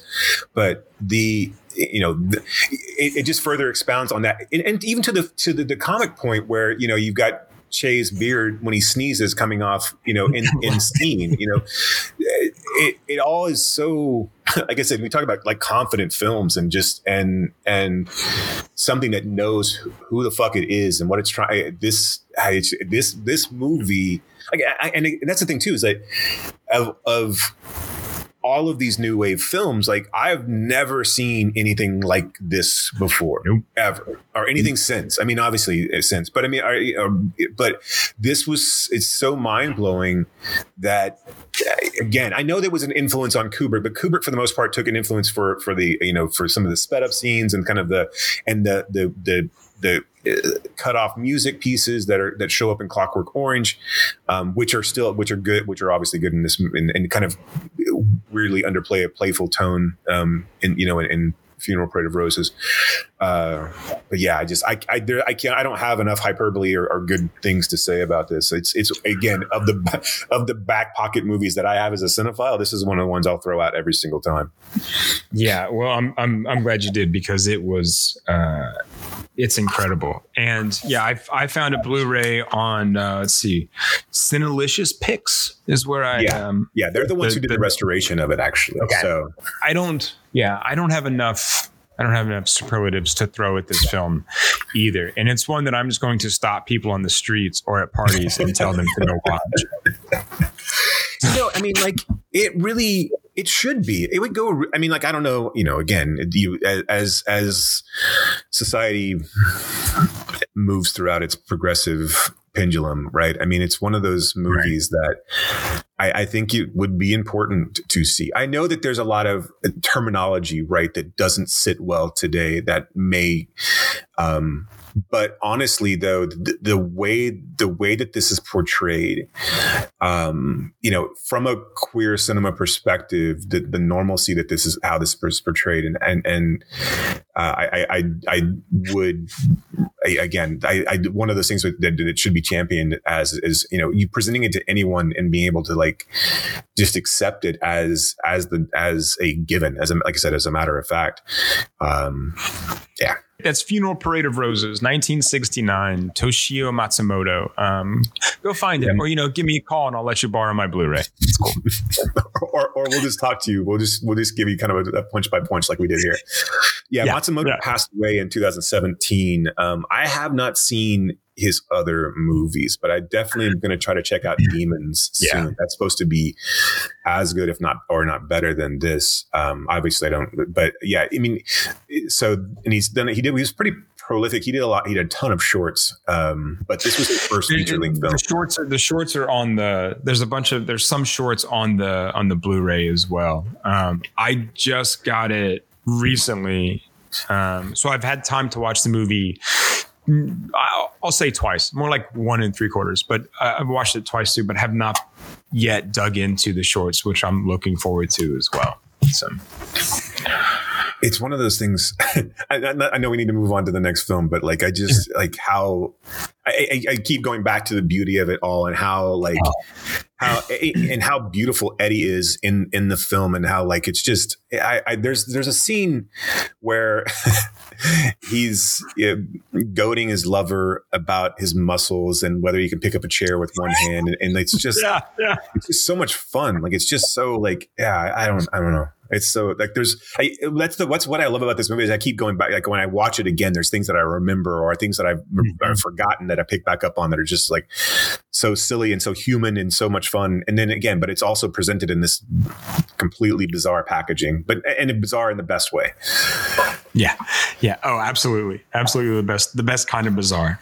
All right. The movie I asked you to watch was Athena. So yes. So directed by Romain Gavras. And I had previously seen the one right before this, The World Is Yours, which is kind of his Scarface. Vincent Cassel. Yeah. And I liked that one. I didn't love it. I liked it. So let me set the stage, and I'm gonna have to pull some of these names. So so this is a French film. Is set in a slum called a slum, and I don't know exactly where it is in France, but it's a slum called Athena. We are immediately thrust into action in this movie. The camera never stops, but essentially the story is kind of a Greek tragedy of 4 brothers. One is named Adir. He's the youngest, he had been murdered, what we believe, by police. That sets off this riot between the slum and the slum of Athena and the police state and the police in France. Adir is Muslim, obviously, and there's a lot of Muslim tension and immigrant tension in France, so this speaks directly to that. Adir has 3 other brothers. One of them is named Abdel, who he was a soldier who had just come back from the war. He has a brother named Karim, who is living still in the slums and is kind of the leader of an uprising to avenge Adir and get justice for Adir. And then we have Mokhtar, who is the oldest of the brothers, who's a drug dealer who didn't really know Adir and is really only concerned about how the uprising is going to affect, his drug trade. The movie starts off with Adir being killed, or has been killed, and Abdel is in the police station, demanding justice. He's a soldier, but he's being respectful, but he's demanding answers and justice for Adir. So he wants basically the police to turn over who's killed him. Kareem is much more hot-headed. He throws a Molotov cocktail into the police, and basically chaos ensues. Kareem jumps back into a van, and for the next 4 kilometers, they drive back into Athena, and then just essentially you're watching the raid for the most part. Kareem is able to keep the police at bay and is starting to build up his own army. They're there to basically break into the police station and to steal guns, because obviously no one in the slum has guns. They basically fight the cops with fireworks, which is visually ridiculously impressive. Mm-hmm. But obviously very tactically not really all that useful. So they are able to rob the police station. They head back to Athena to barricade themselves. And Abdel, during this whole time frame, is trying to reason with Kareem and to help out Athena by evacuating people out of the slum. As the police are coming, and they're obviously going to invade, he wants to get his family and any innocent lives into safety. So there's a struggle there, and obviously Mokhtar, they stumble across him, but again he is just trying to escape Athena with his drugs and with his guns. Kareem doesn't want him to leave because he has guns. So there's an inner fight between these three brothers. And as this all escalates, we come to know the story of Jerome, who is a young police officer who has young children and basically does not want to be invading the slums of Athena. He gets taken hostage by Kareem, and in order to be used as leverage, so the police will tell them or turn over the people who have killed Adir. At one point, Abdel finds Jerome and tries to break him out. That leads to a struggle with him and Kareem. Kareem tries to blackmail Abdel to let Jerome go, and he holds a mocktail cocktail, and he's outside of these gates when Mokhtar, I guess it's a little convoluted at this point. Mokhtar has called police, so he has corrupt police on his payroll, cops, or at least with his friends, and he's trying to get out of Athena. So he calls the corrupt police to help break him out. The corrupt police come, they see Kareem with the Molotov cocktail, they shoot Kareem. He drops the firebomb, and it engulfs Kareem, killing Kareem, in addition to Adir, who's already been killed. At that point, Abdel reevaluates his hostage situation with Jerome and decides to hold him hostage to get justice. He understands what happens with how Mokhtar was involved with Kareem's death, so he ends up killing him by essentially beating him to death. And then at a certain point, Abdel, because he's a soldier, realizes that he's outnumbered, that his people are in danger. He eventually lets Jerome go. All this while, anarchists, people who have been taking advantage of the situation, who are living in the slums, have set up bombs in the slums, essentially, basically using propane tanks to blow up the slums once the cops come in. Abdel resigns himself to letting Jerome go, making sure everyone escapes Athena, and the bombs go off, and Abdel dies in a bomb explosion. We later come to find out. So while Abdel is talking to the police, trying to get justice for Adir and trying to figure out who's killed him, the police tell them that it was a fascist right-wing group that was impersonating the police that killed Adir. As we fade to black and the credits roll, we do find out that Adir actually was killed by a religious group that had taken advantage again of or inserted themselves into and tried to exacerbate the tension with the Muslims. They appear to be some sort of right-wing Christian group who's taken on the police uniforms and beaten Adir to death and then burned their police uniforms. Just kind of, and basically all of this is just really kind of a snapshot into how all of these things can potentially go. The racial tension between, the class system of the poor, versus the establishment, as well as bad acting groups that take advantage of these situations and manipulate and exploit already exploited people in situations like these. Now, this movie is probably told over a period of 6 to 8 hours at most, aside from Adir's killing. So you go right from the police station directly back into Athena, and you're essentially, not to diminish or to categorize this incorrectly, but you feel like you're kind of in a first person shooter. The film is, you're always following one person. You're either following Abdel, you're following Kareem, you're following Mokhtar, or you're following Jerome in a very mostly centralized shot of them. You do get some bigger pan out shots, some very well choreographed and really beautifully shot scenes of the group firing fireworks, or the police creating a kind of a bunker in amongst themselves and their riot shields. But this movie is nonstop from jump. Like from the opening frame, you are in it. Like I said, the Molotov cocktail is dropped immediately, and then you're headed straight back to Athena, and you're basically running through hallways the entire time. You're moving. The camera is constantly moving, and like I said, you're moving from one person to the next. It is a thrilling and exhausting, and especially because it's in French, right? So you're also reading, and it's not like overly difficult to watch, but you are reading subtitles while you're watching all of this kinetic energy. I mean, the filmmaking feat alone, which so this is on Netflix. There is a making of Athena featurette after the movie's over. It's also available on Netflix.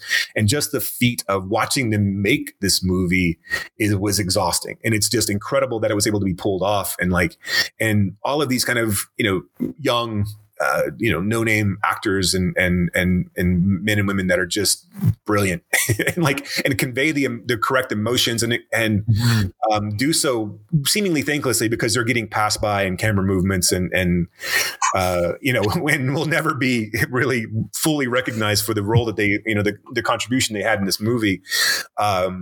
It's a nonstop thrill ride is not really where I would go as far as but it is a nonstop thrill ride. But that opening shot is like a 4-minute long single take shot. And I mean, and the whole movie is like just a kind of sequence of long takes.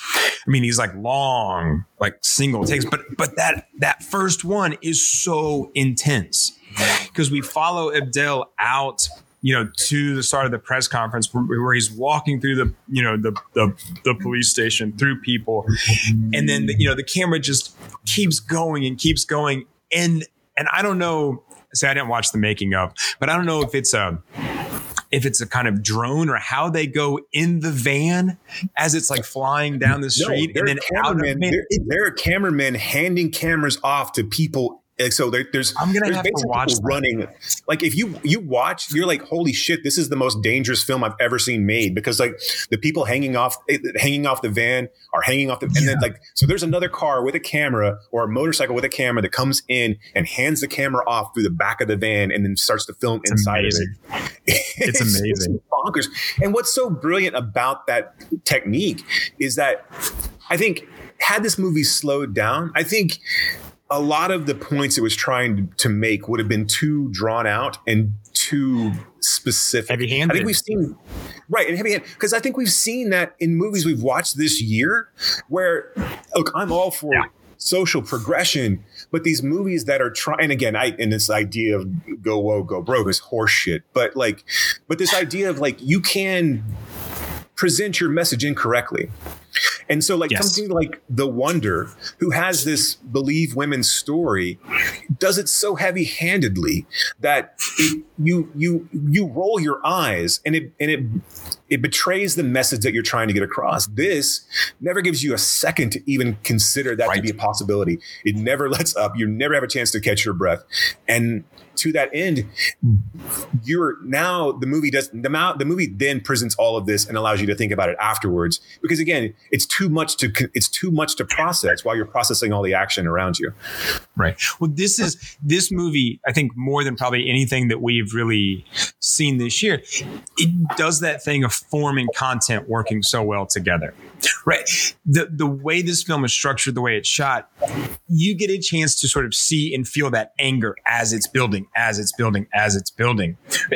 it were shot a different way, we'd have too much time to sit and stew. We'd have too much time to sort of pick things apart. Tell you about it, right? I mean, we only get that they're Christian fascists because, I mean, I may be using the word fascist wrong, but they're a Christian right wing, group that murdered Gadir because you see a passing tattoo on the back of a man's. I mean, it's not passing; it's pretty obvious. So they're trying to get across, but it's not. But again, that's at the end of the movie and again, it cuts. You see police uniforms burning, and you cut to black. Yeah, because the point is, like, it doesn't really matter who it was. I mean, they think that it was cops that killed these guys because of like a social media video, and you see these. You see these perpetrators in police uniforms, but it doesn't really matter. I mean, what matters is that stuff keeps happening, right? What matters is the police are not finding these people. That's what matters, right? So I mean, yes, we see this at the end, and of course, it's just like the stuff that happens, here. These right-wing, neo-Nazi, fascist, ultra-violent, whatever, they perpetrate similar actions. But again, to this community, it doesn't matter necessarily who it was. It matters that it keeps happening and that the people that are supposed to find these people aren't finding them. And they don't want to hear the excuses anymore. And that's the other thing, is that this rage has been so pent up. That's why they set everything on fire. There's nowhere else for this rage to go. I mean, this Athena could be Detroit, could be Watts, could be Ferguson. It's that same kind of idea. Right. And they're blowing up. I mean, and again, so you will about Sebastian, the one who sets all the bombs, but they're blowing up their own homes. And you also get a very quick slice of life where it's the family members that, the Muslim family members that have the prayer session for Adir, that in the middle of all of this chaos, they're still holding true to who they are and to their traditions. And the mom really only wants Abdel to find Kareem to help corral him in because he's, she thinks he's weak-minded. So you also see the idea of this older guard that understands the situation and really just wants to get by and wants to survive and wants their family to face no more tragedy than what they've already faced. And that struggle. And I think that, the whole having these young boys who have all of this aggression and testosterone and pent up, anger that goes nowhere. I really, really love the idea of them using Roman candles that have no effect whatsoever, other than to provide a really, really cool visual, which probably is why they did it in the first place, right? I mean, it's just a matter of it's all they have, right? They really are toothless, and so to that extent, but they still have to push it out somewhere, right? Right. There was some pushback, I think, to this film. I mean, this film played well at Venice and the Berlinale. I think there was some pushback in the press. I think, as you can imagine, more right-wing leaning press, who are going to say things. Well, this is just like, stylized violence, and this isn't the way to solve anything. I mean, those messages that you get from people that say, like, well, look, I support your right to protest, but I think you should protest in a different way, right? These people that don't understand like why this community is willing to set itself on fire, right? And I think it does. Yes, it definitely has a message that it's trying to send here, but I also think that it shows. I don't know. Does it show an even-handed side of all of it? I think it shows, where, because again, ultimately, it wasn't the police that killed Adir, and so a lot of it was misplaced. You also see the groups that try to subvert the message and try to further exploit the exploited. So I think there's a lot to unpack here. And in addition to just being a fucking badass action film, like it's right. I mean, that alone, because again, this is not like, yes, you see a very brief prayer circle, but yes, you understand that these are Muslim men, but that in reality, the prayer circle is not presented because they're all standing up. It's not necessarily a distinct Muslim prayer circle.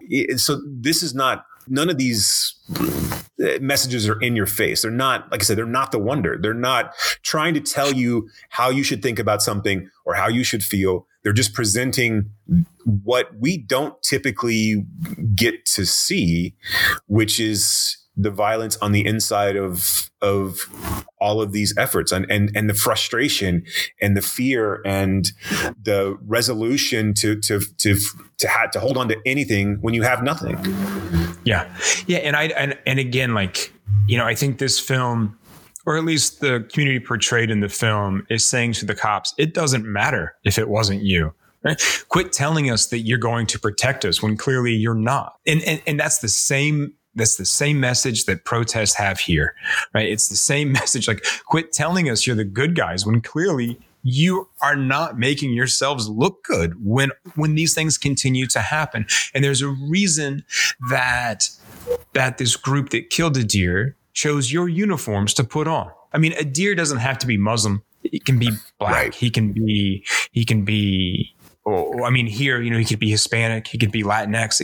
It doesn't matter. These right-wing groups, cops, they're not killing white kids, right? And I think that's something that the movie is showing. And that's why people are so upset. So yes, the police, and even the police officer that Abdel knows, he tells him, like, look, it wasn't us. We're trying to find it. But you want to look at this guy and go, all of your effort is over here breaking into this place, breaking into Athena. Where's the effort to find these other people?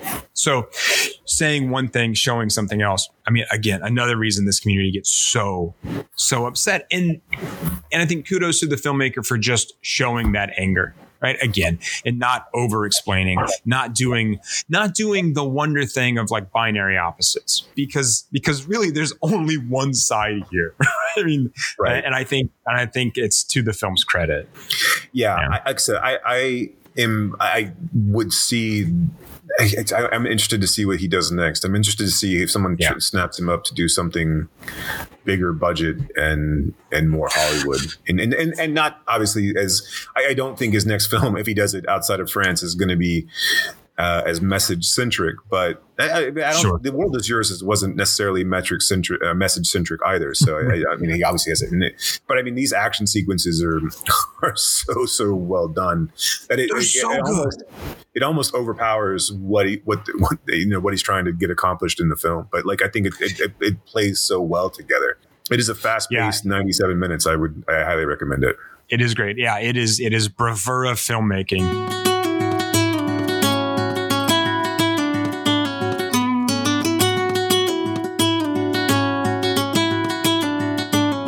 Do you want to tell listeners what we have coming up next? Yeah, so we just got done filming Terry Gilliam's Brazil at the Fort Worth Film Club. That happened last night. So we are going to be talking about his films, specifically Brazil, but everything else in his catalog coming up. In the next We're going to be deep diving in a 3-episode arc on just the Brothers Grimm. So we'll be talking about his work. It won't be a full-on Schrader series, but it will be a discussion of Brazil and kind of the movies surrounding that. Most likely the ones of his, what we calls the trilogy of imagination. And that'll be our next episode. Where we go after that is still kind of up in the air. We're going to hit another director. We may do heist movies. So we're kind of playing around with a few ideas. If you want to see something, if you have something you think we should talk about, hit us up at whydoeswilhelmscream.com. We're always open to your ideas. We don't necessarily promise to do any of them, but we're always open to them. We'll listen. Right. If you are in the Fort Worth area in January, a couple of things we got going on that are really, really exciting. For the Fort Worth Film Club, on January 18th, we're doing a Texas Filmmakers Showcase. We're showing short films from all around Texas. Some of them played at the Lone Star Film Festival. We're going to have a recorded Q&A with the filmmakers that can't be there, the ones that are based out of Austin. And then we'll have an actual Q&A with the filmmakers in person after the screening. So I'm very, very excited to see that, to do that. I haven't seen the films yet. Hopefully I'm going to see them this week. So But if you're there, we would really love, if you're in Fort Worth, we really love you to come out, because we want to show a nice big crowd for these local filmmakers and really show them support. I think it would go a long way to help supporting what we do. And then 3 days after that, we're having the Real House Foundation Mystery Movie Minithon 6, which is our big annual fundraiser, also at the Stage West Theater. That's going to be 2 movies, food, auctions, raffles, all kinds of cool shit, especially if you're in the area. Tickets are $35, and you can find those out at, you can find out more about that at realhousefoundation.org. That's REEL housefoundation.org. Hopefully, we're looking for this to be our biggest event yet. So we're looking for a lot of people. Hopefully we're going to get 100 people out to watch these movies and to enjoy them with us and just have a real good night to support a cause that is near and dear to my heart, which is providing that cinematic experience to at-risk and underprivileged kids. And outside of that, man, I'm this has been, I know we haven't done it for very long, but I'm glad we're doing this. And for everyone who's listened, I'm really thankful that you're listening. If you do want to interact with us, please do so. If you're listening and you're at the Fort Worth Film Club, come tell us whether you like the podcast or not. Well, actually, don't tell us if you don't like it. That's cool too. But keep that on the DL. Tell us why you like it. And maybe I'll be sad less often. Right. Probably not, but maybe. We would love to hear from you. We are very thankful as we come to the end of this year and into the new year. Very thankful for all the listeners. And yeah, any feedback is always appreciated, as long as it's couched in loving and love. Just very, very gentle love. Look, we are lower middle-aged cis white men. The fragility is fucking real. It's off the charts. The fragility is real.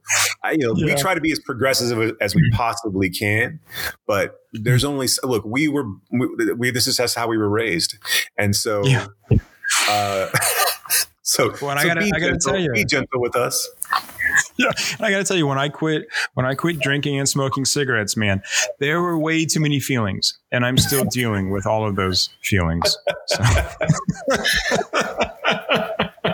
There's only so many vices, man. I mean, and most of them are bad for you. So the best vice is to watch movies, and sometimes that's not even good, because we grew up on John Hughes films, and that warped our sense of high school. And we had to sort of relearn a lot of things. Speaking of trying to be progressive, absolutely. For the longest time, I just thought sex happened. I mean, I thought, it just was a thing that just, you just got to get a man and a woman close together, and that was what sex was. And that's how you get grandkids. Which is why Brock and I are recording separately tonight. Okay, I think we should end it there. Absolutely. All right, until 2023. Merry Christmas. Yeah, keep screaming. Bye-bye. You have been listening to Why Does the Wilhelm Scream with your hosts, Brock and Jason. If you like today's episode, do us a favor and rate, review, and subscribe in whatever application you use to consume podcasts these days. You can reach us by visiting whydoesthewilhelmscream.com. If you are in the DFW area, we would love to see you at a Fort Worth Film Club event. You can learn more about those and find a full schedule at fortworthfilmclub.com. And you can learn about my foundation and how we are trying to foster the next generation of film lovers at realhousefoundation.org. That's REEL housefoundation.org. Till next time,